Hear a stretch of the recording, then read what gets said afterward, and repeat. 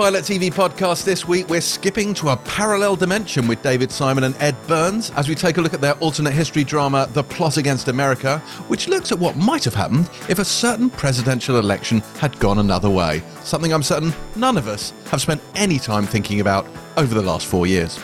Then we move from Washington to Langley for season 2 of CIA drama Condor. However, unfortunately, Netflix's Cursed has lived up to its name this week and has cursed us with an inconvenient embargo, so you'll have to wait until next week's show to hear what we thought of that one. But in a slight change to the usual format, we're going to take this opportunity to review the final episodes of Michaela Coel's I May Destroy You instead.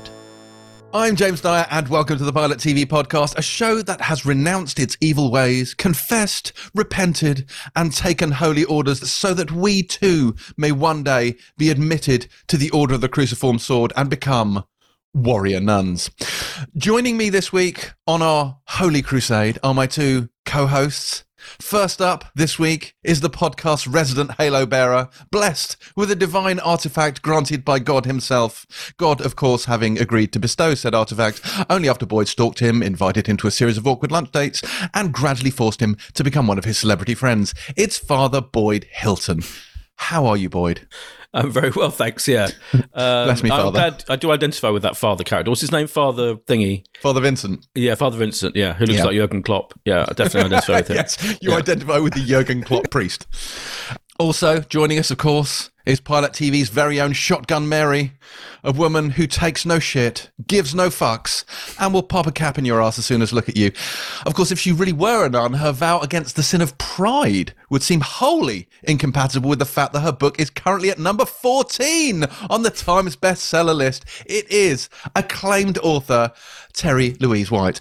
How are you, famous person? Can you be my celebrity friend, Terry? I'm good, thank you. I still don't think I'm as famous as TV's Boyd Hilton, so I've still got a way to go. I don't know. Where did your book go in the charts? How high did Little Britain climb?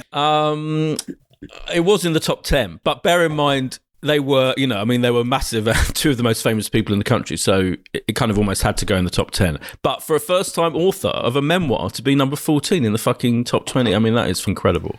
Yeah. Oh, boy. It's pretty epic. It is pretty epic. Oh, that's well and good, right? But I think we all know what everybody wants at this point in the podcast, which is they want the cardboard box to be opened and they want to know what James has learned on the guitar this week.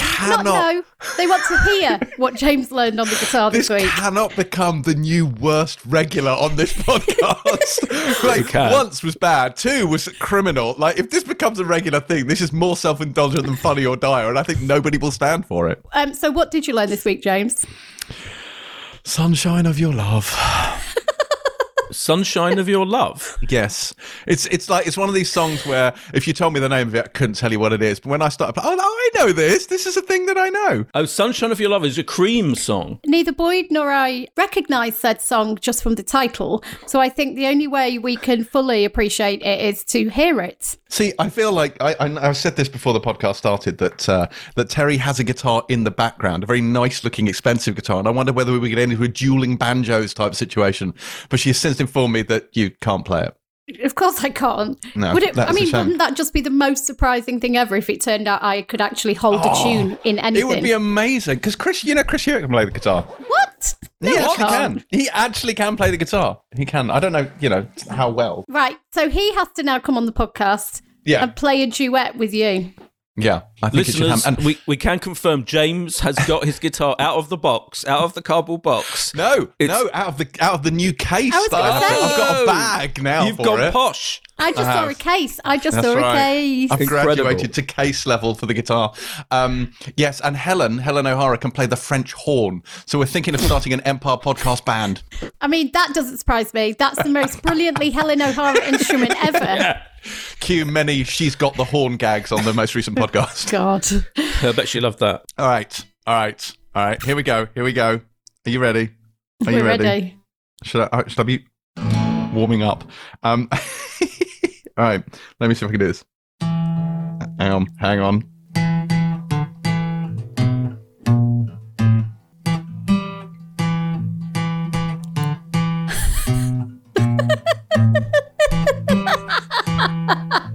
It sounds like the beginning of The Man Who Sold the World by David Bowie, actually, to me.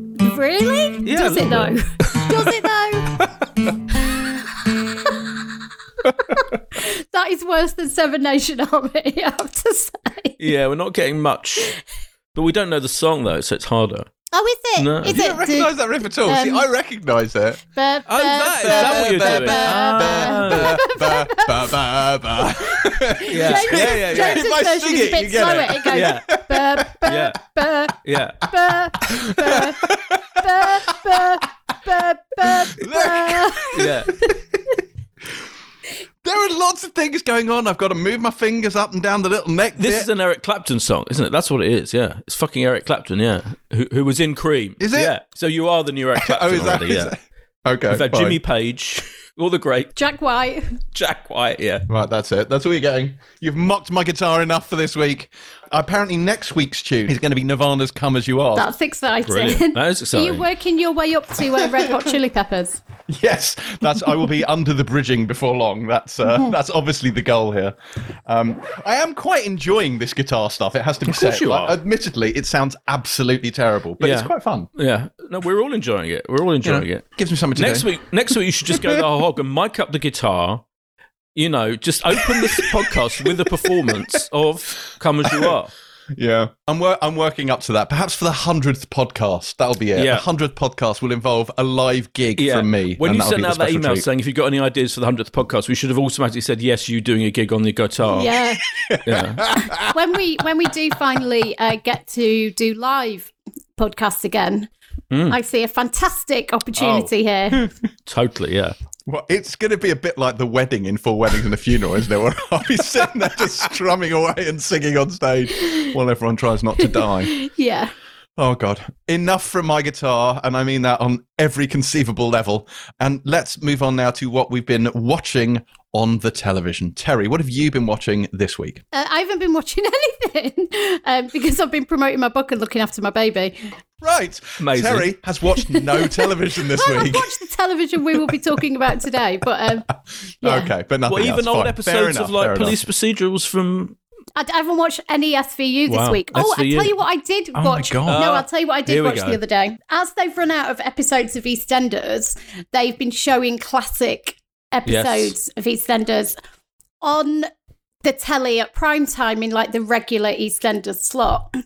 And there's been some proper classics. So it kicked off with Den and Angie, you know, and I want a divorce on the Christmas episode.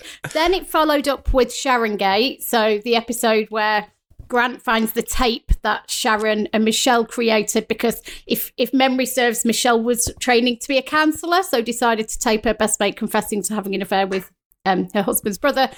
And when they played it in the Vic, that classic episode, then they followed it up with Saeed and Christian, which kind of arguably is not quite as iconic as those two previous episodes. But I've been loving it. I've really loved like going back down memory lane. And actually it's like got me more excited about EastEnders coming back. I think it's a genius idea. Have you been watching them, Boydie? Yeah, some of them. Yeah, it's a really clever idea. Yeah, some of them are absolutely brilliant. Yeah, brilliantly written. Incredibly exciting. Yeah. I'm actually lying. I've watched loads of stuff. I also watched Athlete A, which is it technically a film? It's a Yeah, technically a film, but fuck it. Which is the story of the abuse in the US gymnastics team, which is, I have to say, like incredibly well done. But yeah, it's quite hardcore. And I do want to say that tonight, because we're recording this on Friday, I am going to be watching Celebrity Gogglebox. And one of the main reasons, apart from the fact that I love it, is Daisy May Cooper from This Country is going to be on it with her amazing, hilarious dad, who is also in This Country with her. And it's just like worth it tuning in for that alone. So if you are listening to this on Monday and you missed it, it will almost certainly be worth grabbing it on catch up. I am so excited. Are you excited, James, about that? Yes, this is my excited face. You're It is excited, really aren't you, Boyd? exciting though. Yeah, because she's brilliant. She's brilliant on Instagram, isn't she? She does like little videos on Instagram at home, and it is really. Fuck knows why they didn't have her on from the beginning, but yeah, I know. thank God she's I alright. would She's like to alright. say Terry, just in while we're adding things that you don't remember you've seen that you have seen, surely you have watched the thing that I spent a lot of this week watching, which is the entirety of Warrior Nun. You must have watched the rest of it. I refuse to believe you haven't. I haven't yet. Oh no, my God. I haven't. No, because I haven't had a concentrated period of time. I want to sit and binge it all in one day. I haven't had a spare day yet. I've had other things to do with my life, but I'm saving it and I'm going to do it all in one go. I couldn't stop it. There's been a lot of feedback about the final episode, which obviously I can't talk about because spoilers. Is it fair? Let's just say that it's had, without giving out any plot spoilers, it ends on a cliffhanger, and I do hate cliffhangers. But then most of the episodes end on cliffhangers, so that's a little bit maddening. So I will be I'll be up in arms if Netflix don't renew this for another season. But yeah, I enjoyed it immensely. Somebody's at the door. Can you just hold on 1 minute? I feel like we've gone full Rod Hull and Emu here. There's somebody at the door. I'm assuming, Boyd, you didn't press on with Warrior Nun. I watched a few more. Oh, I did watch a few more. Yeah. They kind of dispense with the squatting. No, but I'm so pleased with that. Like this, it feels to me like the squatting subplot was the least compelling part of it. I'm very pleased they did away with that. But it's funny how almost like they realised that it was not adding much. It was just a bit of a ludicrous side issue, like, so they just dropped them. Here? It's like we've got warrior nuns and then we've got squatters. Why are we spending time with the squatters? Yeah, it's really funny. Yes, I enjoyed it a lot. It has to be said, the Spanish geography in this is fucking all over the place. Like they're here, then they're there. Yeah, I was thinking that. Where the hell are they? No. They need to be skipping to all four corners of the country every 5 minutes. Yeah. It's very, very entertaining. It's so weird. Yes, I enjoy it enormously, and I'm 100% here for Shotgun Mary. Speaking of Shotgun Mary, Terry has returned. Was it grot bags at the door? It wasn't. It was a package for my boyfriend from Amazon, because he's the king of buying shit we don't need from Amazon multiple times a week. All right, super. So I've spent a lot of this week watching Warrior Nun. I've also just finished season 3 of Luther again, so I'm on the home stretch for Luther. I forget the gap between season 3 and 4 for Luther was huge. It was quite a few years, and then 4 and then 5 wasn't that long after. So, Boyd, what have you been watching other than a few episodes of Warrior Nun? I watched a few episodes of Warrior Nun, yeah. I actually can't wait to watch the rest of it, I have to say. I might do that this weekend. I watched Channel 4's repeating National Treasure, which was Jack Thorne's series that went out originally a few years ago, 2016. And I loved it at the time, but and watching it again, I was even more impressed. It's really stood the test of time. It's basically Robbie Coltrane as a guy who's a celebrity, a kind of like an ex-comedian, part of a double act, and then he now hosts a daytime quiz show on Channel 4, and he gets accused of being an abuser. Basically, he's a part of like an Operation U-Tree situation. Julie Walters plays his wife absolutely phenomenally. Andrea Riseborough is his daughter, his troubled daughter. But what is incredible about it is, apart from the fact that it's an incredibly gripping, brilliantly acted, brilliantly directed, the direction is so interesting. It's like it uses focus, characters appear out of focus and in focus, and just kind of very bold look that the whole thing's got. But as a depiction of the world of show business, kind of, like there's a scene in episode 1 where he has to give an award. Robbie Coltrane's character has to present an award to his ex-colleague who they're in a double act with. And obviously he's resentful about it because he's not getting the award. The other guy gets all the credit for being the better one in the double act. And it's just the whole depiction is so authentic and real by Jack Thorne. He just nails it. And I think it might be the smartest, most authentic depiction of that level of showbiz that I've ever seen on TV. It reminded me, there's at the end of it where everyone's milling around after this award ceremony. So many times have I been in that situation where you walk around trying to congratulating famous people about winning an award. I was like, I'm never doing that again. I'm never being that twat who goes around semi-drunkenly going, "Oh, I love you. You're amazing. You're brilliant. You deserve that award." Stuff like that. Just the observations in it are absolutely brilliant. So, boy, Pat, that was perhaps the best humble brag I've ever heard. Yeah. So humble brag, yeah. Oh God, it's so tedious congratulating famous people on their awards. I'm never doing it again. I can't be arsed. Yeah, that's my world. That's my world, a national treasure. So that's the main thing. And I wanted to mention quickly what we do in the shadows, which we don't give enough credit for. I think has got better and better. I think, did we review season one? I think we did. did. Excellent. Yeah. It's absolutely excellent. It's really brilliant. Really hilarious. Just the cast is fantastic. They're all fantastically funny. Matt Berry, Natasha Demetriou together are hilarious. There's an episode I watched this week where they do their songs together. They made an album. It's fucking hilarious. And one final thing, a documentary about Keith Haring, the painter, the artist, the kind of graffiti artist in New York in the 80s, which went out on last weekend on BBC. It'll be on iPlayer. Absolutely brilliant. If you're interested in art or New York in the 80s and 90s, he died tragically young of AIDS. It's an incredible feature-length documentary. Keith Haring, Street Art Boy, it was called. Now, you have been busy. A very busy Boyd. Well... I don't know why that tickled me so much. Yeah, that was brilliant. And delirium sets in about 15 minutes into the podcast. Oh. Knowing me, knowing you, with James Stein. Right, okay, let's move on to this week's listener question, which comes to us via Chelsea Wilson, who asks, in light of our £10 vouchers from Rishi Sunak, thanks Rishi, eat out to help out, what are the best restaurant scenes in TV? Before we do that, can we just say, how did nobody tell him what it means in, modern parlance? How did nobody put their hand up and go, Rishi, babe, like, you do know what eat out means, right? How did nobody intervene? Somebody, somewhere, must be like... I think Dominic Cummings knew. I think it's a deliberate thing, to give it more publicity, because it gets more heat on it, doesn't it? It's like people talking about it more.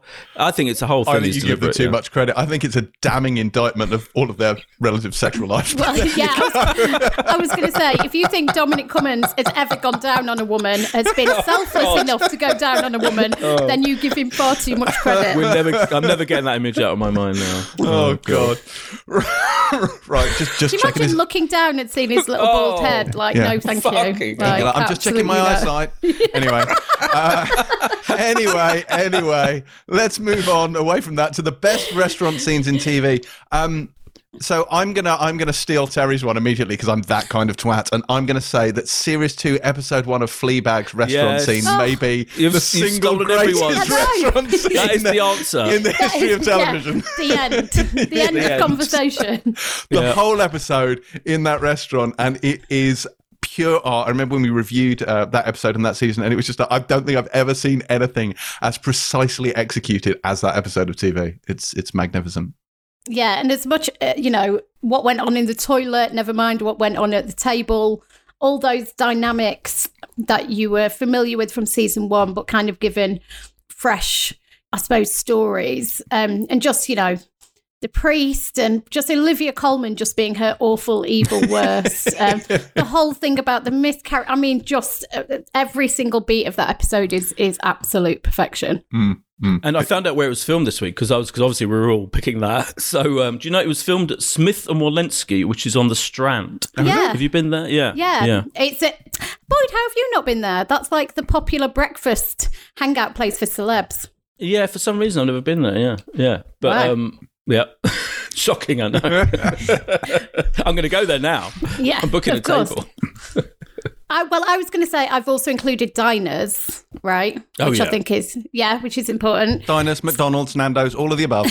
Twin Peaks, obviously, like every single scene. Damn fine coffee. Yeah.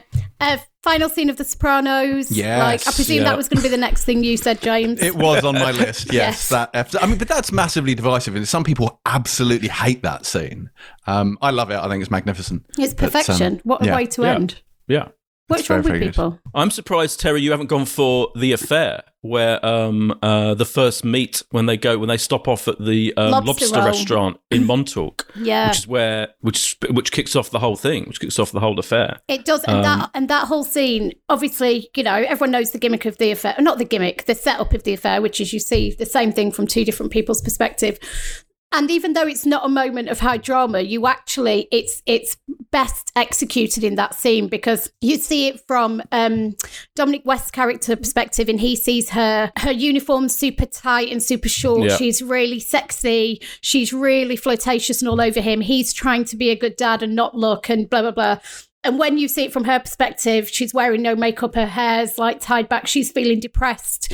She's like got a longer skirt on. He's super lechy and all over. Like the different perspectives in a scene that, even though it's the first time they're meeting, is quite mundane in other respects. There's no kind of big moment of high drama. So beautifully executed in that. The lobster roll. I'd love to go to the lobster roll right now. But loads of people do stop off at the lobster roll in Montauk just to commemorate that. Yeah, I drove past it once, and there was a line out the door of bellends like me who've seen it on telly. Amazing. They must be furious. I know. So many bellends. I'm going to pick, talking of diners, I'm going to pick Seinfeld, which the very first scene, episode 1 of the pilot of Seinfeld, is Jerry and George sitting in Monk's Cafe, the diner, where it's set, chewing the fat and talking about a button being too mispositioned on George's shirt, which established immediately the tone of the show, just the two of them hanging out in the diner talking shit about nothing. And at the very final episode, famously dodgy final episode, ends with that as well, ends with the same thing. So the whole thing comes full circle, but it's all set in the diner. And the best scenes in Seinfeld throughout its 9-season history were just them just talking to each other in the diner, and I love those scenes. Those are the best bits of that show. I'm disqualifying Central Perk as a coffee shop. However, one of my favourite Friends scenes is the double date where Joey and Monica go out with that quote-unquote brother and sister. Remember this? Oh my God, really? What was that, season 1 or season 2? I think it's season 1. I think it's season 1. Really early doors. And he tells them that they're going on a date and it's a brother and sister, but he's trying to break up this couple. And and it's just when she goes, it's not true. That's a lot of fun. I love that. Absolutely love it. I also, a slightly more obscure one, I very much enjoy. I think it's in the first ever episode of Cracker, which is one of my all-time favourite TV shows, where Robbie Coltrane's Fitz sits down, he's with his wife, and he's being such a twat. And he sits down over dinner, and he obviously doesn't like the other people at the dinner table, and he just grinds them into an intellectual pulp by being smug and arch and superior. It's very hard for me to understand why I like this episode. But it's genius, and he's such an arsehole in it, but he just beats them to death with his cutting wit. And I like that a lot. I think it's a great sequence because it sets him up. It tells you everything you need to know about that character, but it also tells you that he's a bit of a dick as well, which I think is nice. Any others? We should probably mention Los Pollos Hermanos in Breaking Bad and Better Call Saul. Yes, very good. Which many key moments happen in the chicken brothers, the chicken restaurant. Yeah. And there's a big scene in the most recent season of Better Call Saul, which revolves around, frankly, the explosion of one of those restaurants. That's a pretty key element of that show. Yeah, aren't they always eating waffles in a Waffle House in Parks and Rec? Yeah, Parks and Rec. Yeah, totally. Yeah. Those scenes are key. Yeah. If for now, I really fancy those waffles. Like I could murder those waffles. Oh God, yeah. With maple syrup. Yes, indeed. There's a good syrup episode in The West Wing as well, where Toby has dinner with, or lunch, I'd say, with Felicity Huffman. She brings him a gift, but it all unravels from there. Right. Are we out of restaurants? I think we're out of restaurants. I am. Yeah. We have eaten out to help out, so hopefully that will... I think Rishi Sunak now owes us a tenner, I believe is the answer to that particular one. So thank you, Chelsea Wilson, for that question. We hope we have answered that to your satisfaction. If you would like to have your question answered, then feel free to harass me on social media sometime before next week's show with whatever it is that is on your mind at James C. Dyer. Right, let us move on now to this week's news. And I'm assuming the most notable thing that happened this week was a surprise 6th and final season for The Crown. Yeah. So this seems weird to me, right? So they originally were going to do 6, then they came out and said they were stopping at 5, and now Peter Morgan has said no. 6 months later, no, we are going to do 6, because they've realised if they started on series 5 that they need more episodes to be able to tell the story they want to tell, essentially. But it's not going to add on any time to the end. It's not going to bring us closer to the present day royal family. It's still going to end in the early 2000s. but it's just going to go into the same period as always, but with more detail. Like, Yeah. isn't that weird, Boyd? It is a bit weird, yeah. Some might say that if they'd have been a bit more judicious with the editing of the most recent season, they might not have got themselves into this situation, because there were episodes that were a bit like the space moon landing episode, Yes. which had lots of lovely moments, but I'm not sure if that took us anywhere really. But I think I'm guessing it's interesting because also Ryan Murphy is still supposed to be doing his Charles and Diana series, where he explores that relationship, and presumably Charles and Diana is what's going to take a lot of storytelling. I mean, that is a huge thing, isn't it? Yeah. So fair enough. But I can see by the time they both emerge being rival Charles and Diana dramas. I mean, I'm here for it. I'll be lapping it all up. But it's fascinating. I am definitely going to be here for Ryan Murphy's. Give me that version every day of the week. Yeah. Netflix giveth, and of course they taketh away, because they have also cancelled Chilling Adventures of Sabrina, which will end after part 4 in their really unnecessarily confusing season structure where they split seasons in 2 and call them different parts. But yes, part 4 is going to be the last one. So that's gone kaput. Yeah. I mean, I'm fine with it. I have one thing I want to ask. Did either of you watch Dummy, which was the trailer for Dummy, Anna Kendrick's show on Quibi? Did you see this? No. So Quibi... I read the brilliant article about the disaster that is Quibi in New York Magazine. Yes. Tell me about it. Yes. Give me the highlights. Oh, you've got to read it. It's like a classic account of Hollywood stupidity from executives who don't know what the fuck they're doing, assuming they've got, signing on loads of really famous people and it'll all be great and everyone will love it in the middle of a pandemic where people want to sit at home and watch 8 hours of stuff on Netflix. It's incredible. What's the average length of an episode on Quibi? I think it's 10, 15 minutes. So everything's not super bite-sized, but pretty short. Yeah. Yeah. And we're never going to see this over here, are we? No, it's been an absolute disaster. Yeah. I think last time anyone looked, the app was about in the hundreds on the App Store. Wow. Yeah. Well, this is actually the only thing that because it's demented, isn't it? So this dummy, Anna Kendrick, she befriends a CG animated sex doll. Have you seen this? So, yes, I've seen a clip from it. Yeah, and there was a not suitable for work type trailer of her talking to the self-aware sex doll in it, and it's just batshit, absolutely batshit. But so much so that it really makes me want to watch it. I'm like, I want to know what this is. It's mad. So I don't know, like that kind of appealed to me. I mean, I will never see it because I'm never going to see Quibi. But there's some crazy. There's also the one with the woman from Mrs. Maisel. The Golden Arm one. The Golden Arm one. Yes. I mean, fucking hell. The Golden Arm one. Jesus Christ. She's Somebody literally needs got to a golden buy arm. that. Somebody needs to buy that and show it. Yeah. This is going to be one of these things where Quibi is going to go down in history as this ridiculous, surreal curio from the past. That I don't know. We shall never see its like again. What else has been happening? So we have a new Batwoman. We do. Yeah, so Javicia Leslie has been announced as taking over the role. As we know, Ruby Rose, as by mutual consent, walked away at the end of the last season. And she's going to be the first Black actress to ever play Batwoman on either telly or film. And they've made it very clear that this is going to be a brand new character. Nothing actually really like, they're saying, the Batwoman that Ruby Rose played. And her character is not an existing DC Comics character either. So we'll have to see what that looks like. But I think it's still very much, they were very keen to ensure the next actress continued the representation in terms of LGBTQI. Yeah, it seems like a smart move to me. Like I said, I don't watch the show, but it definitely seems like a smart move to go in a different direction to the previous character. Yeah. Because they're in uncharted territory with this, isn't it? It's not something they planned for, really. But yeah, I'm interested to see how this plays out. Yeah, it's exciting. Her quote was interesting as well. She said that she was extremely proud to be the first Black actress, and as a bisexual woman, she was honoured to join this groundbreaking show, which has been a trailblazer for the LGBTQ plus community. I thought that was interesting to state that from the start. Fascinating.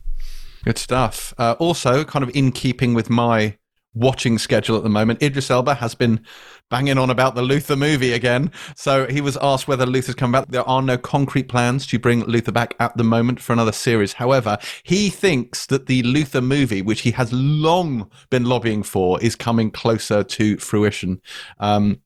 I mean, and I think in his quote, he said that he sees it kind of being like the classic sort of 90s films like Seven and Along Came a Spider. Pretty sure Along Came a Spider wasn't a classic, but sure. I love Along Came a Spider. I like it as well, you do. yeah. I love Of it. course you do. Hey, Along look, Came a Spider is one of the most watchable, rewatchable it is. of its kind. It is. I mean, Yeah. and I'm a big Alex Cross fan for my sins.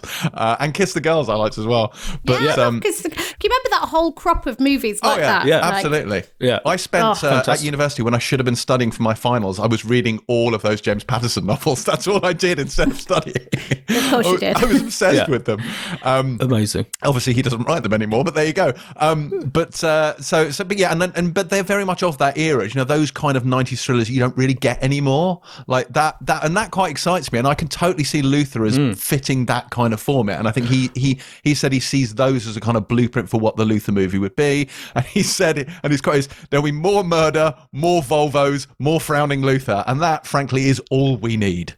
So I remember Neil Cross talking about saying how much he wanted to do a movie as well. So I think they're both really into the idea. I'd love him to do it. Have you ever read? Yeah. So he did a book called The Calling, which is a Luther adventure, and it's like a novel based on the case that you see him solve at the very beginning of the first episode. So that he kills a character at the beginning of the first episode at the end of a long investigation, and it's that investigation which forms the subject of The Calling, which is Cross's book. But that's well worth reading if you're a Luther fan. So yeah, I'd love to see this happen. Me too. I think you've forgotten the second half of your news bite about Netflix, because you started by saying that they give and they take away, and you did the taking away, but you didn't do the gift part, did you? They gave us the crown. So they give the crown. They take away Sabrina. I thought you were referring to The Last Kingdom being recommissioned for a fifth season. Of course, they give us that as well. Yeah, that's so you. Yeah, it is. They give us also The Last Kingdom. Yes, this was pretty exciting because we saw the cast. They did a Zoom call and they announced it on the Zoom call, and they were all really excited and surprised, and I was as excited because The Last Kingdom is fucking godly and I love it. Yeah, I'm very, very excited about this. Last Kingdom, I would say, it may be my main guilty pleasure. Like, it is the show I just love to binge. That show, I think it's marvelous. So yeah, I'm very, very pleased that we'll see another season. And Sophie Petzl writes some of it, doesn't she? She wrote some of the early ones. I don't know if she's back. Yeah. I don't know if she's still doing stuff, but yeah, she has written on it before. Yeah. It's such a good show. It is so watchable. Yeah, love that to bits. Anything else in news? Yeah, I'm excited about the Scenes from a Marriage. Do you see that HBO, the Ingmar Bergman original series from the 70s, which starred Liv Ullmann, and is going to star Oscar Isaac and Michelle Williams, which are, I would say, two of the greatest actors on earth. And I love the idea of them, of a drama depicting their marriage, exploring, as it says, this is the quote, it's going to explore love, hatred, desire, monogamy, marriage and divorce through the lens of a contemporary American couple. Yeah, I mean, that's going to be very full on. Yeah. And it's also written and directed by Haggai Levy, who was the co-creator of The Affair, and I think is phenomenal. So I think that's going to be really, really interesting and probably super fucking intense if it's anything like the 70s film. Yeah. Elizabeth Moss is going to play a killer. So somebody called Candy Montgomery. I don't remember this case from real life, but I think it's from the 80s. A woman who is essentially a mother, a wife, has a nice house in the burbs. And then the article that I read on it said, so why did she kill her friend from church with an axe? And I think that's a very good question. It seems a legitimate query, yes. But it's going to be called Candy, I think, and after the name of the killer, who was called Candy Montgomery. And it says it's going to reunite her with screenwriter Robin Veith, who was an assistant on Mad Men. Yeah. So I think she's wanted to work with them for a while. And she also said, I think she wanted to play a completely different kind of person, not necessarily a hero or the good guy, play somebody a little bit darker. And, you know, as this woman killed somebody with an axe, that sounds like it might do the trick. We've all done it. Yeah. Right. I think that's news. Is that news? Oh, boy, I've got you one look more like thing. you've got another story. I've got one more thing. This is going to be very you, James. Harry Hill. Yes. This is a Harry Hill news story. It's coming back to TV to do, because if he's joining The Expanse, then I'm on board. Otherwise, I don't care. He's not joining The Expanse, as far as I'm aware. But TV Burp, let's face it, is one of the greatest TV formats of all time. and he's now doing Harry Hill's World of TV on BBC Two, where he's going to analyse genres of TV, soaps, medical dramas, cop shows, etc. And it's going to be fucking hilarious, I guarantee you. And that is it for news. Time now for this week's reviews. First up this week, we have The Plot Against America. This is the new miniseries from Wire creators David Simon and Ed Burns, based on the Philip Roth book of the same name. Told through the eyes of a Jewish family in 1940s Newark, New Jersey, this asks what might have happened if Charles Lindbergh and not FDR had won the presidential election, putting a fascist in the Oval Office and watching the country slide into ruin. What did you make of this, Boyd? Well, I am a huge fan of the original novel that this is based on, the Philip Roth novel, which was published in 2004. Now, bearing in mind, this novel is essentially about what would happen if a celebrity became a politician and turned into a populist right-wing demagogue who basically appealed to the lowest common denominator of voters and got into power and was elected and turned the whole country into a fascist regime in 2004. And so I feel like you can't but watch it now in 2020 through thinking about through the lens of Donald Trump. And I'm guessing, I mean, I've read a little bit around why they decided to do it now. And I'm guessing that a large part of it is because of those modern parallels that there are to this day and age. And I think it does make it... The original novel was incredibly powerful. But this, for me, this is even more extraordinary. And what's fascinating to me about it is this is classic David Simon. So it's created by David Simon and Ed Burns, who did The Wire together. And I think often Ed Burns gets left out of The Wire discussion. So one of the greatest TV dramas of all time, which they created and wrote together. And I think what David Simon and the two of them often do in their shows is they do like a slow burn. They do like establishing characters, creating this incredibly authentic, beautifully made world where you get to meet this family, this Jewish family in 1940 in America, in suburban Newark, New Jersey, played by Anthony Boyle is the orphan nephew. Zoe Kazan and Morgan Spector are the kind of patriarch and matriarch. They have two young boys as well. Philip is the youngest son, who is based on Philip Roth himself, and a lot of it is seen through his eyes, but not as much as it is in the novel. The novel is entirely seen through his eyes. And you get to know this family, and the first episode really is kind of drawing you in, showing them their daily lives, a beautifully authentic depiction of this Jewish kind of working class family with aspirations to join the middle classes. He's an insurance salesman, as my dad was an insurance salesman, funnily enough.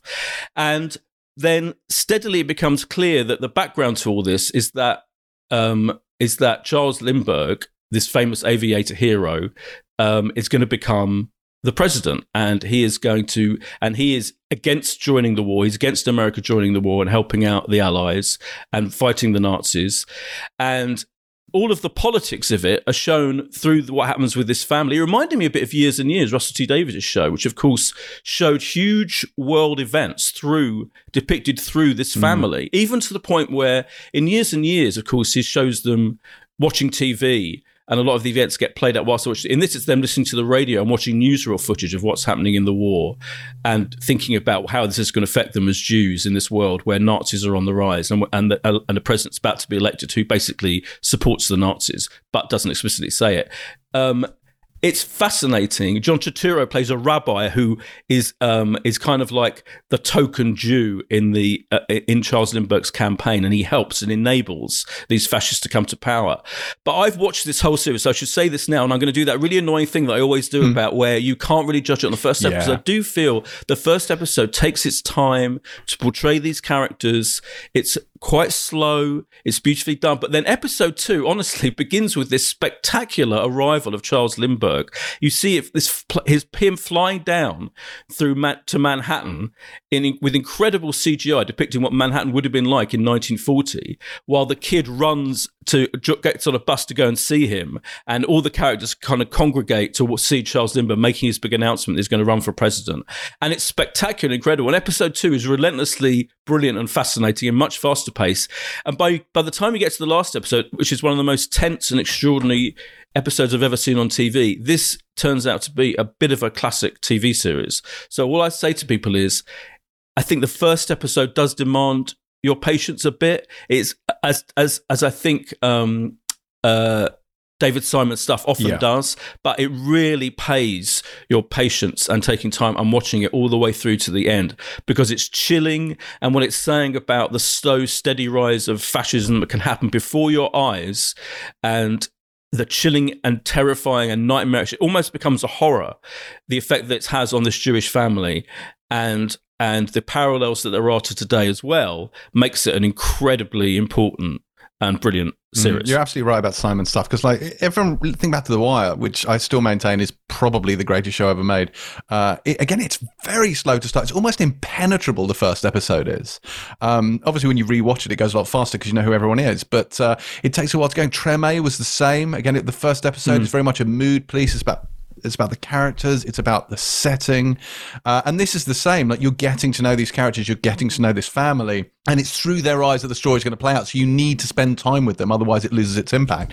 But it hits home that thing that these sea changes, this sort of like the rise of fascism, it's not something that suddenly happens like an anvil. It's like Death of a Thousand Cuts, isn't it? It's this gradual shift, and then before you know, you're like, oh, how the hell did we get here?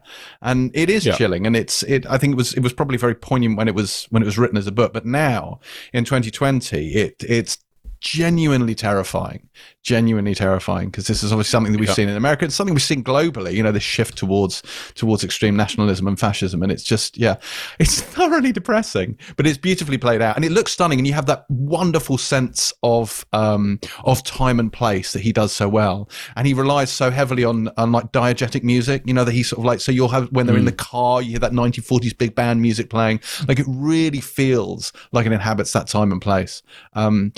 I enjoyed this a lot.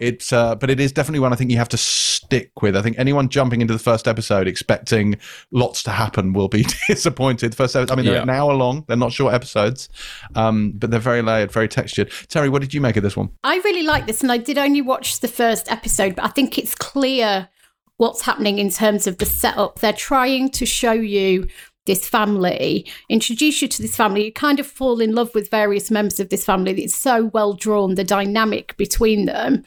And I think you need to establish kind of their normality, really. And when they start to introduce these threads of danger, as you say, through listening on the wireless, through this newsreel footage. There's an incredible scene where newsreel footage is intercut with real violence happening with a character you've got to know on the streets. It's just so well crafted and put together, and this creeping dread that is introduced. And it isn't there are a couple of big moments, but it isn't actually about those big moments. It's about how every area of their life you sense is about to be affected, and the creep of fascism, as opposed to, as you say, this anvil dropping overnight. And so even though I've only watched the first episode, it definitely picks up pace by the end of the episode, and you're like, holy fuck, I really want to watch the second one now. I love their dynamic. The cast is incredible. I have to say, little Philip, who's played by Ozzy Robertson, who was Henry in Marriage Story. So remember the little boy in Marriage Story who is, brilliant. It's him, and I love that you see so much of it through his eyes. He's this kind of innocent little boy. He collects stamps. He's incredibly naive and incredibly vulnerable.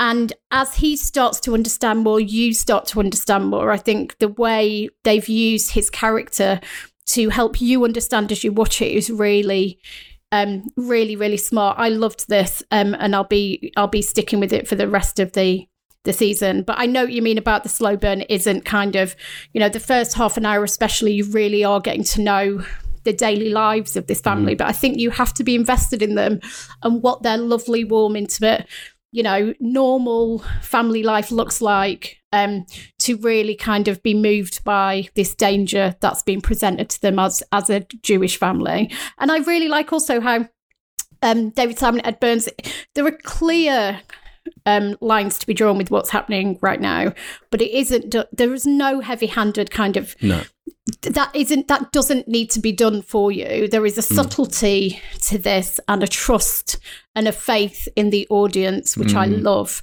And it's all there for you. And, you know, it isn't given to you on a plate, but, you know, we talk about this a lot. Not everything has to be. I think this is worth it. And I think it's worth sticking with the entire first episode. And I guarantee you'll be gagging for the second. Yeah, this is classic, those guys say. I mean, Simon's described it in the past as lean forward television. Like, he doesn't think TV should wash over you. He believes you should have to concentrate. You should have to pay attention. You shouldn't be on your phone. You need to lean in and really sort of engage with the content. And I respect that. I just worry, like, some viewers are expecting, like, The Man in the High Castle or Hunters, you know, these big, action-packed, thrilling. But funnily enough, Episode 2's beginning is kind of thrilling, and I bet the execs, the HBO, when they was like, can't you just like do the beginning of season 2, episode 1 with what you do in episodes of David Simon going, no, fuck you, we're doing what we do, this is where it's going to be. But it does turn into one of the most, I mean, and as I say, episode 6 is just like unbelievably tense and horrific. Yeah, exciting stuff. Well, The Plot Against America drops on Sky Atlantic on Tuesday, July the 14th at 9 p.m. Next up, we have season 2 of Condor. This is a show based on the novel 6 Days of the Condor by James Grady and the film 3 Days of the Condor, and is now the TV show No Days of the Condor, and stars Max Irons as a CIA analyst who stumbles across a conspiracy that gets a lot of people killed. This second season, however, sees our spy on the lam in Hungary before being sucked into another conspiracy around a CIA mole. So, what did we think of 2 seasons of The Condor, Boyd? Well, this is so weird because this is a show that was shown on the Audience Network in America, is that? Which was a pay. I know it was a pay TV channel owned by AT&T, which I guess is like the equivalent of, you know, like a giant. Don't they own HBO kind of as well? Do they? No, I think Warner's own HBO, don't they? Or maybe AT. I think it's the same company. Okay, fine. Well, anyway, this channel, the Audience channel, is now defunct and now is no longer exists, and this show kind of like came and went without that much attention being paid to it. It went out on Sky One Series 1. I don't think I'd barely even noticed. But look at this show. It's got Max Irons, who's a pretty big star, Brendan Fraser, William Hurt, Mira Sorvino, Bob Balaban. Yeah, I know. The incredible cast. It's beautifully made, I have to say. It looks fantastic. It's a pretty interesting, riveting kind of story. It is quite Homelandy, I would say. Bit, but it definitely has that. Yeah, slightly hammier than Homeland. The original film, 3 Days of the Condor, that Robert Redford film, is one of my favourite films. I think it's classic 70s paranoia, post-Watergate thriller, of which I love that genre anyway. And that's one of the greatest examples of it. And it looks amazing. And I like the way, and they have in this kind of, you can tell they've tried to pay tribute to the way that film looks and is directed. And I like that. In the end, I did feel this first episode, this new season, like particularly Max Irons' character is in, he's in Eastern Europe. The Bob Balaban character is very reminiscent. He's Ron Rifkin from Alias. He's also him, but he's also the dude from Homeland. The beardy Jewish. I don't think he's a Saul Berenson character, but he is 100% Arvin Sloane from Alias. Oh, okay. Well, he's a bit of a Saul Berenson as well, I think, which is fine. But I just feel like, if Homeland hadn't existed, and there are lots of these shows, let's face it, then this would seem perfectly decent and beautifully made and pretty gripping. But because there are so many of these types of shows, it doesn't feel particularly special, I have to say. But I did enjoy it. I do generally really enjoy the genre. I do love a conspiracy, terrorism thing, CIA, FBI. It's all in there, literally. But it just feels a little bit generic. There's a great scene where there's a kind of party, and this group of these characters exchange stories about what they have and haven't done. That game. What's that game? Where they're talking. It's a variation on Never Have I Ever, isn't it? But yeah, Never Have I Ever. They do that, and I thought that was a really good scene because it's got them talking about threesomes and this, that, and the other. That's genius way of front loading loads of character development without having awkward dialogue. So yeah, that was a lovely device. That was clever. Yeah. So I enjoyed it, but I don't feel it's like so special that it's going to take up much more of my time. But I really like this. You love it. And partly because I had fucking never heard of this. I had no idea this thing existed. And I turned it on, and obviously this is season 2, and we get the previously on, and it was the most over-the-top, wildly melodramatic thing of the previous season. It was basically like last season on Condor, and it could have just been in the last 7 seasons of Homeland this happens, because so much is going on. So it feels to me like it's a much trashier, hammier Homeland that moves like 1,000 times faster and is just 1,000 times more absurd. But I'm 100% here for that. Like, I really enjoyed it. Like, it has a little bit of Alias absurdity in there too. There's kind of an ongoing theme. There's a lot of unanswered phones in this, and Kate Vernon waking up in the middle of the night. But yeah, I really, really got me. Like, I thought, this is nonsense. This is trashy nonsense, but it's really watchable, and I really want to know what happens. And I just wonder, it feels perhaps it's the lockdown mindset, the need for kind of slightly low cerebral engagement, but really fun escapist nonsense, and in, as you said, this brilliant sort of paranoia conspiracy genre, which I absolutely love. But I can absolutely see myself now going back and watching all of season 1 of this, and then going all the way through season 2, just because it's wonderfully diverting, and it's silly, and it's fun, and it's twisty, and it's turny, and it's got shadowy female assassins. But yeah, I mean, I'm here for this. I am all aboard the Condor Express. Terry. I mean, it's fine. So I very much enjoyed the recap at the top of season 1, because I didn't watch season 1. I was like, this actually looks really exciting. Yes. And then the first episode of season 2 didn't quite deliver for me. I mean, first things first, right? He's like no Robert Redford. He's quite bad. So Max Irons seems like a lovely lad who plays Joe, but he's so like sweet and likable. And I was thinking, do I want, like, you know, that guy to be sweet and likable? And I get you've got a root for him, but there's something missing. He's not the guy. He just isn't. He's very lovely. And he's like a kind of a lead in a late 90s rom-com kind of thing. Do you know what I mean? With like Jennifer Aniston or Jennifer Garner or one of the Jennifers, and it's based in New York City. And, you know, I found him very, very sweet, very charming. I mean, the most exciting thing that I discovered is it's directed by Andrew McCarthy. When his name popped up at the end, I was like, the Andrew McCarthy. This suddenly got a lot more exciting.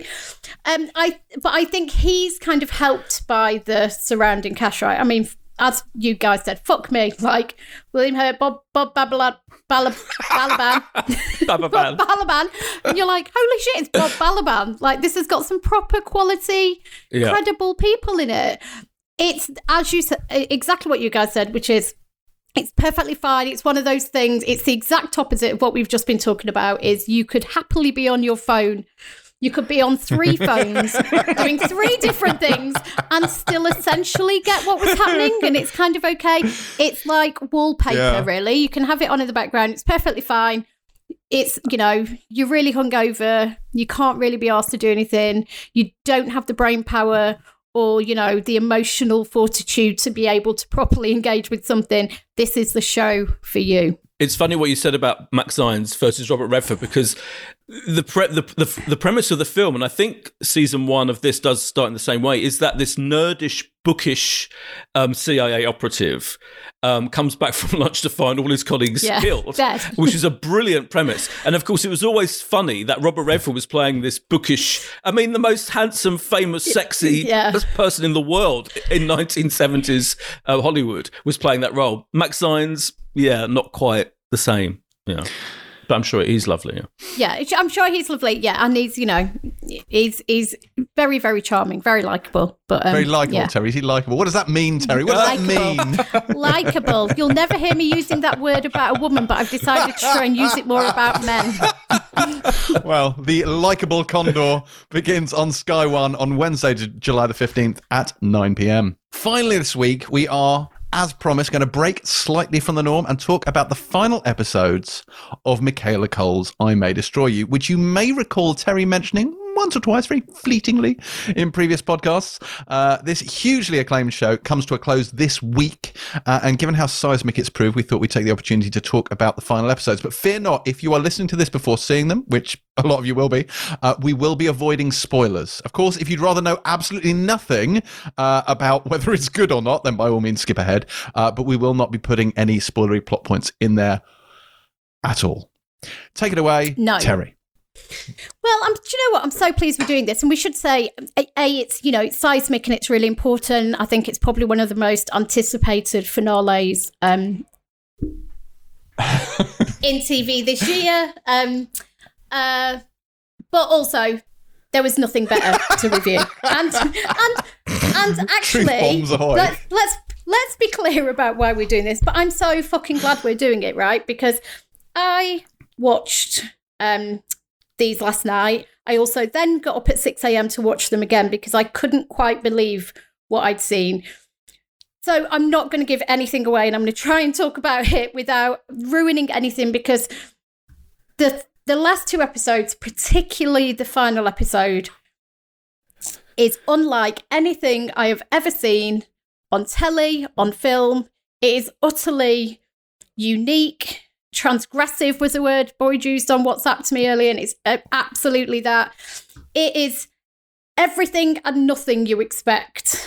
And, let's remind ourselves about how this has been received so far. I think when it started, people knew this was something special, knew it was doing different things. But the way this has evolved over the 12 episodes, I just think is remarkable. And I think when you look at it as a 12-episode piece of work, it is the most phenomenal achievement. And let's be clear about why that is. That is because Michaela Coel is a creative force pretty much unlike anyone else, I think, in TV or film.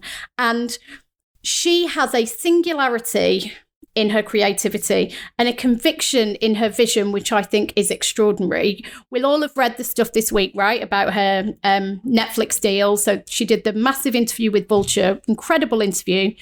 And she basically said that she'd been offered $1 million by Netflix, but only if she gave up complete copyright of the show. And she basically asked to retain some of the copyright of the show that she made, and they refused. And she walked away from a $1 million deal with Netflix and said no. That is why this show is extraordinary, because to have that much conviction and belief, and also knowing that this is something you have made from your personal experience, why the fuck should she give up 100% of the rights to her own show and essentially her own life? And this feeds into the bigger thing with I May Destroy You, which is this is all about narratives, and this is all about stories, and it's all about who owns your narrative, who owns your story, and your ability to rewrite it. So these last two episodes do, especially the last episode, does a very unconventional stuff. I'm not going to give anything away, and it's really hard to do this without giving anything away. But essentially, she essentially lives a day multiple times with different variations of what could have happened. And that is massively underselling it. But when you watch it, you will see exactly what I mean. But what's clear is, and it's been clear from the start, that even though this began with a sexual assault after she'd been drugged, which was based on a real event from her life, this was never and isn't a whodunit. It isn't about trying to find this guy who did this thing to her. It's so much more interesting that, because it isn't really about who assaulted her. It's about what was done to her, how she lives with it, how she understands it, how she finds out the truth, what is truth. I mean, if you are expecting a third act resolution with a kind of nice bow on the top, you are not going to get this. But this is extraordinary. Some of the devices she uses in this, the visual language is on a whole new level than anything we've seen in previous episodes. I mean, I just can't say enough good stuff about this. And it's exactly what you were saying earlier, James. This is lean forward television. This is challenging. This is intellectually challenging, emotionally challenging. Says really interesting things about trauma in a way that I can't remember seeing anybody else say. The way they present flashbacks, different versions of memory, of reality. I just think it's absolutely unlike anything else, and is showing innovation both technically and creatively in a way that makes pretty much all the television seem kind of a little bit formal and traditional and staid. Even the places this goes and the boldness this shows just puts it head and shoulders above everything on TV right now. So yeah, I liked it. What the most incredible thing about it to me is that I think, and why I think you're right in her being this unique talent, is that she has the word fearlessness and uncompromisingness of her writing and vision is incredible. And I think that's been a thing of a part of her all the way through, going back to Chewing Gum. And the Edinburgh TV Festival lecture, the famous lecture where she revealed that she'd been sexually assaulted, because she does stuff, and I think she's talked about this in interviews all through her life, where she's spoken out and she has fearlessly said what she feels she needs to say, and she doesn't give a shit, or if she does, she brilliantly pushes that to the side and doesn't let that worry her. She will talk about her truth to whoever needs to hear it. And again, that goes along with the Netflix thing. And you're right, it's all in there. This all feeds into this series, which feels like the culmination of her telling a story, but not only that, telling the story of all these different people she knows and all their stories, because there's lots of real people's experiences that she's used in this thing. And it's like she's just got it out there. And because I feel like with these episodes, again, I'm trying not to spoil anything, but if someone else had written some of the things that happen, and if you boldly put down in a tweet or say, or if you went, oh, but she does this thing happens with this character, that's not right, that's problematic. There's lots of stuff in here that could be considered, in heavy quotes, problematic to people who love that word. And but she doesn't fucking give a shit. She's not going to play those games. She's going to write what she writes. She's going to depict things that happen that aren't easily fitting into what you expect in these narratives. She's going to be incredibly, spectacularly non-judgmental. I mean that in the most pure way. Like, people will do stuff and they're not, and what happens to them, the resolution is not going to be, people aren't going to be happy with it, but it's real and it's true. And that is what is incredible about these episodes. I think what happens to Kwame, her gay best friend, is fantastic and beautiful and amazing. I think what happens to the friendship group, the three of them, her and Terry and him, is amazing and brilliant. I shout out to her flatmate. It's played by Ben Stephen White, who is fantastic, and I know he's based on her real life flatmate who she lived with for years, and was like this solid, pure guy who she could just rely on. Very very low key presence, really. But absolutely brilliant. Shout out to him, because he's a good actor who's been in lots of good stuff, and he's in a fairly minor role, but then the importance to her comes out, I think, in the final episode particularly. Yeah, I think it is absolutely phenomenal stuff. It reminds me a little bit of your book, actually, Terry, because she's turning trauma into art. That's one of the themes of it, I think, and I think you do that in your book. And I think when it's this well done, it can be, in the end, and no matter what, there is no easy resolution, but actually, as she said in the piece we did about her in Pilot TV before the show started, she did want people to take positive, in quotes, messages from this thing. She wanted people to have hope, and I think you do somehow in the end. And I think that's partly down to the fact that she's created incredible art out of what's happened to her and what's happened to lots of people she knows in this show. It immediately goes to the top of my list now of it's got to be the best stuff that's been on TV this year. Yeah, I'm desperate for you to go back to the start, James, and just because I don't think you'll be able to stop yourself being pulled in by the mastery of it. And I think that's really important to point out. Is somebody was saying on social media, the way people are talking about it, the mystical powers of Michaela Coel is actually kind of doing her down, because there's real craft at the heart of this. She has grafted on this. There was another brilliant line in the Vulture piece about how many drafts she wrote. Yeah. How many was it? It was 100 and something. 100 and something. Yeah. This is pure graft, pure skill. This is not an accident. This is not a coincidence. This is not excellent by by accident. It's all completely deliberate, and it all is down to her precision, her skill, her commitment. As you said, Boyd, her absolute refusal to compromise on anything. And I think that just makes it extraordinary. This finale especially will stay with me for a long time, in a way that television, I think, does it its best but often fails to.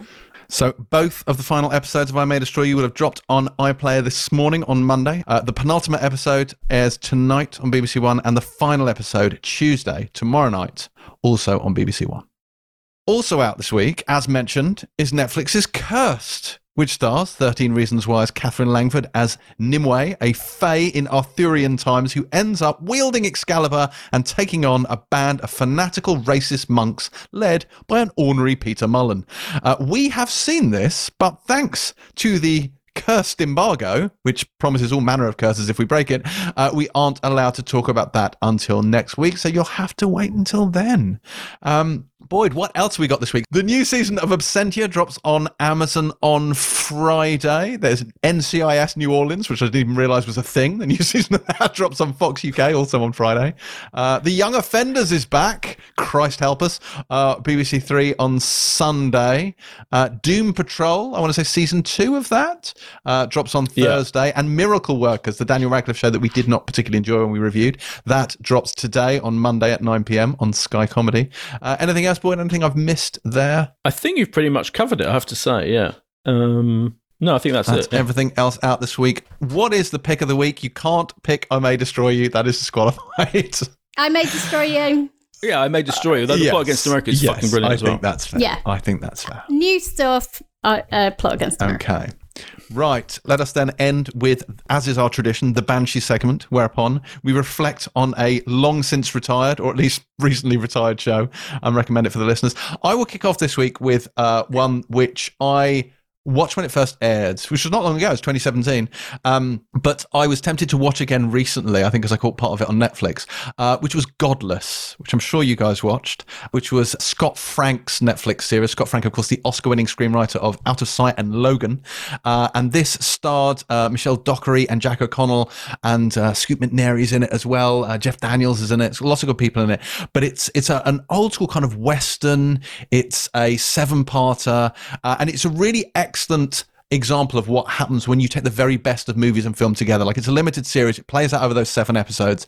But it's a really, really nice conceit. So it's a mining town where almost all of the men are killed in a mining accident. So it's only women in this town. And Jack O'Connell's character is an outlaw who ends up there when injured. Jeff Daniels, of course, being his mentor and the head of an outlaw gang. And it's really a classic Western. There are long shots of horses galloping through streams. There's people staring out over the prairie. There's gunshots. There's train robberies, all the stuff you love. Like, it's really great Western stuff. But I think what sets this apart for me is Scott Frank did such a good job of rendering the characters. Like, they're beautifully drawn out characters. You really feel for them. And because it's long, this series, because it plays out over 7 episodes, it's a Western where you really feel you get to know these people and you spend time with them, and they're very, very textured. I should also point out that Merritt Wever, who is, of course, starring in Run this year, she is the highlight of this in a supporting role, as she is in so many things. Hilarious and brilliantly acted, her part is. But I really like this. It's a really good show. It's definitely well worth watching. And the fact that Westerns are a male-dominated genre and this is a female-dominated show also helps it stand out as well. But if you missed Godless when it dropped on Netflix in 2017, I 100% recommend you go and watch it. It is 7 episodes that are absolutely worth your time. Godless, Netflix, available now. I'm picking another show that arrived on Netflix, actually, which is fairly recent. And in fact, this show was an Audience Network show, which is what made me think of it. I think it was one of their first ones back in 2014. It's Kingdom, and it is a mixed martial arts drama. It's set in a mixed martial arts. Yes. With Frank Grillo, exactly. So, coincidentally, I thought for a minute you were picking this, by the way. I was like, fuck, you know what? This has been on my list of one to do, actually, because this is great. Yeah, it's really good. I really enjoyed it. And it's all about the world of mixed martial arts in America, and it's a family of people who take part in MMA. There's a father and sons. One of them, the sons, is played by Nick Jonas, who I'm sure from the Jonas Brothers. I'm sure you're fully aware and a big fan of his, James. And he plays a secretly gay mixed martial arts. And I think his storyline for me is the most interesting, because just to have this, you couldn't think of a more macho world than MMA, or there are female MMA fighters as well. But his storyline is really interesting. There's one episode. There's he's kind of assaulted, drugged, and assaulted. Interestingly enough, by this couple, and that's a really, really kind of quite traumatic scene that happens, I think, in season 2. But there are 3 seasons of it, 40 episodes. It's a really gritty, interesting insight into that world. Really well made, and it's all on Netflix, and I recommend it. Yes, I recommend that. Also, it's got Jonathan Tucker in it, who I really like, from the Black Donnellys and a number of other things. Yeah. But yeah, this is really good. I mean, Frank Grillo's really watchable anyway. He's great in this. I think this is a good thing. And I'm not I don't watch a lot of mixed martial arts, but I don't think that's a barrier to this. Weirdly, I watched this off the back of Warrior, which got me into this. I really enjoyed watching Warrior. I was looking for more stuff kind of set in this world, and this kind of jumped out. But yeah, Kingdom was great. That's a really good shout. Terry, thanks. How about you? Well, I wonder if I'll get into trouble for banching this. This wouldn't be the first time. because it's from 2019.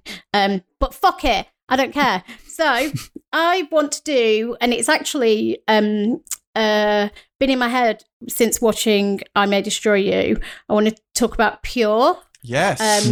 Which is definitely allowed because they've confirmed it's not coming back for season 2, which is fucking madness. Let me just say that. Season 1 of that was so good. Yeah. And I just loved like this, and this felt revolutionary at the time because, you know, it's about, what do they call it? Pure O, which is the mental health. Is it actually a mental health condition? But it's where you have intrusive thoughts, often sexual in nature. And it's actually, there's a huge stigma still around it in terms of mental health. And obviously mental health, I think there's been massive strides made in the last few years, especially about representations of mental health on television. But to tackle this particular thing, at the time, I just remember thinking, this is really, really bold. It was obviously based on a real life account of living with Pure O, which was Rose Cartwright's book. I think the book was called Pure O. And it was then written for telly by Kirsty Swain, who I think it was kind of a first-time screenwriter. Marnie, played by Charlie Clive, was just so brilliant in this. And the tone of it was really, really realistic, but quite challenging in places. And just to see this depicted in the way it was, when you still, so few people talk about this and talk about that kind of living with those intrusive thoughts and the sexual nature of it, which makes it even more shameful and difficult for people to be able to deal with and talk about publicly. And I think it was just incredible that this got made for TV and was put out in the way it was. And I don't, for the life of me, understand why there was not a season 2. I don't think it got bad ratings, did it? I think the ratings were disappointing, yeah. I think that's why, partly why it wasn't recommissioned, yeah. I think but I mean, having said that, it's very rare for a kind of Channel 4 primetime drama to really cut through anyway. I think they had a bit of a run of it's hard to get huge ratings for a Channel 4 drama. Yeah. But I agree with you. It was such a bold, great series. Yeah. Joe Cole was great in it as well, wasn't he? It was and Niamh Algar was in it, right? Who ended up being in The Virtues last year, which was incredible. And is turning out to be a real talent. Yeah, I think it was just so bold. And I think maybe that contributed to the ratings because I think it's still incredibly difficult thing for people to get their head around if they've never read much into it or known anybody who's suffering from it. But yeah, I think that is on for, what do we call it? All four. All four. Yeah. 4OD, Diddy, all 4OD. Yes. That's what made me sad. I didn't realise they weren't bringing that back. I was looking forward to that. That's quite upsetting.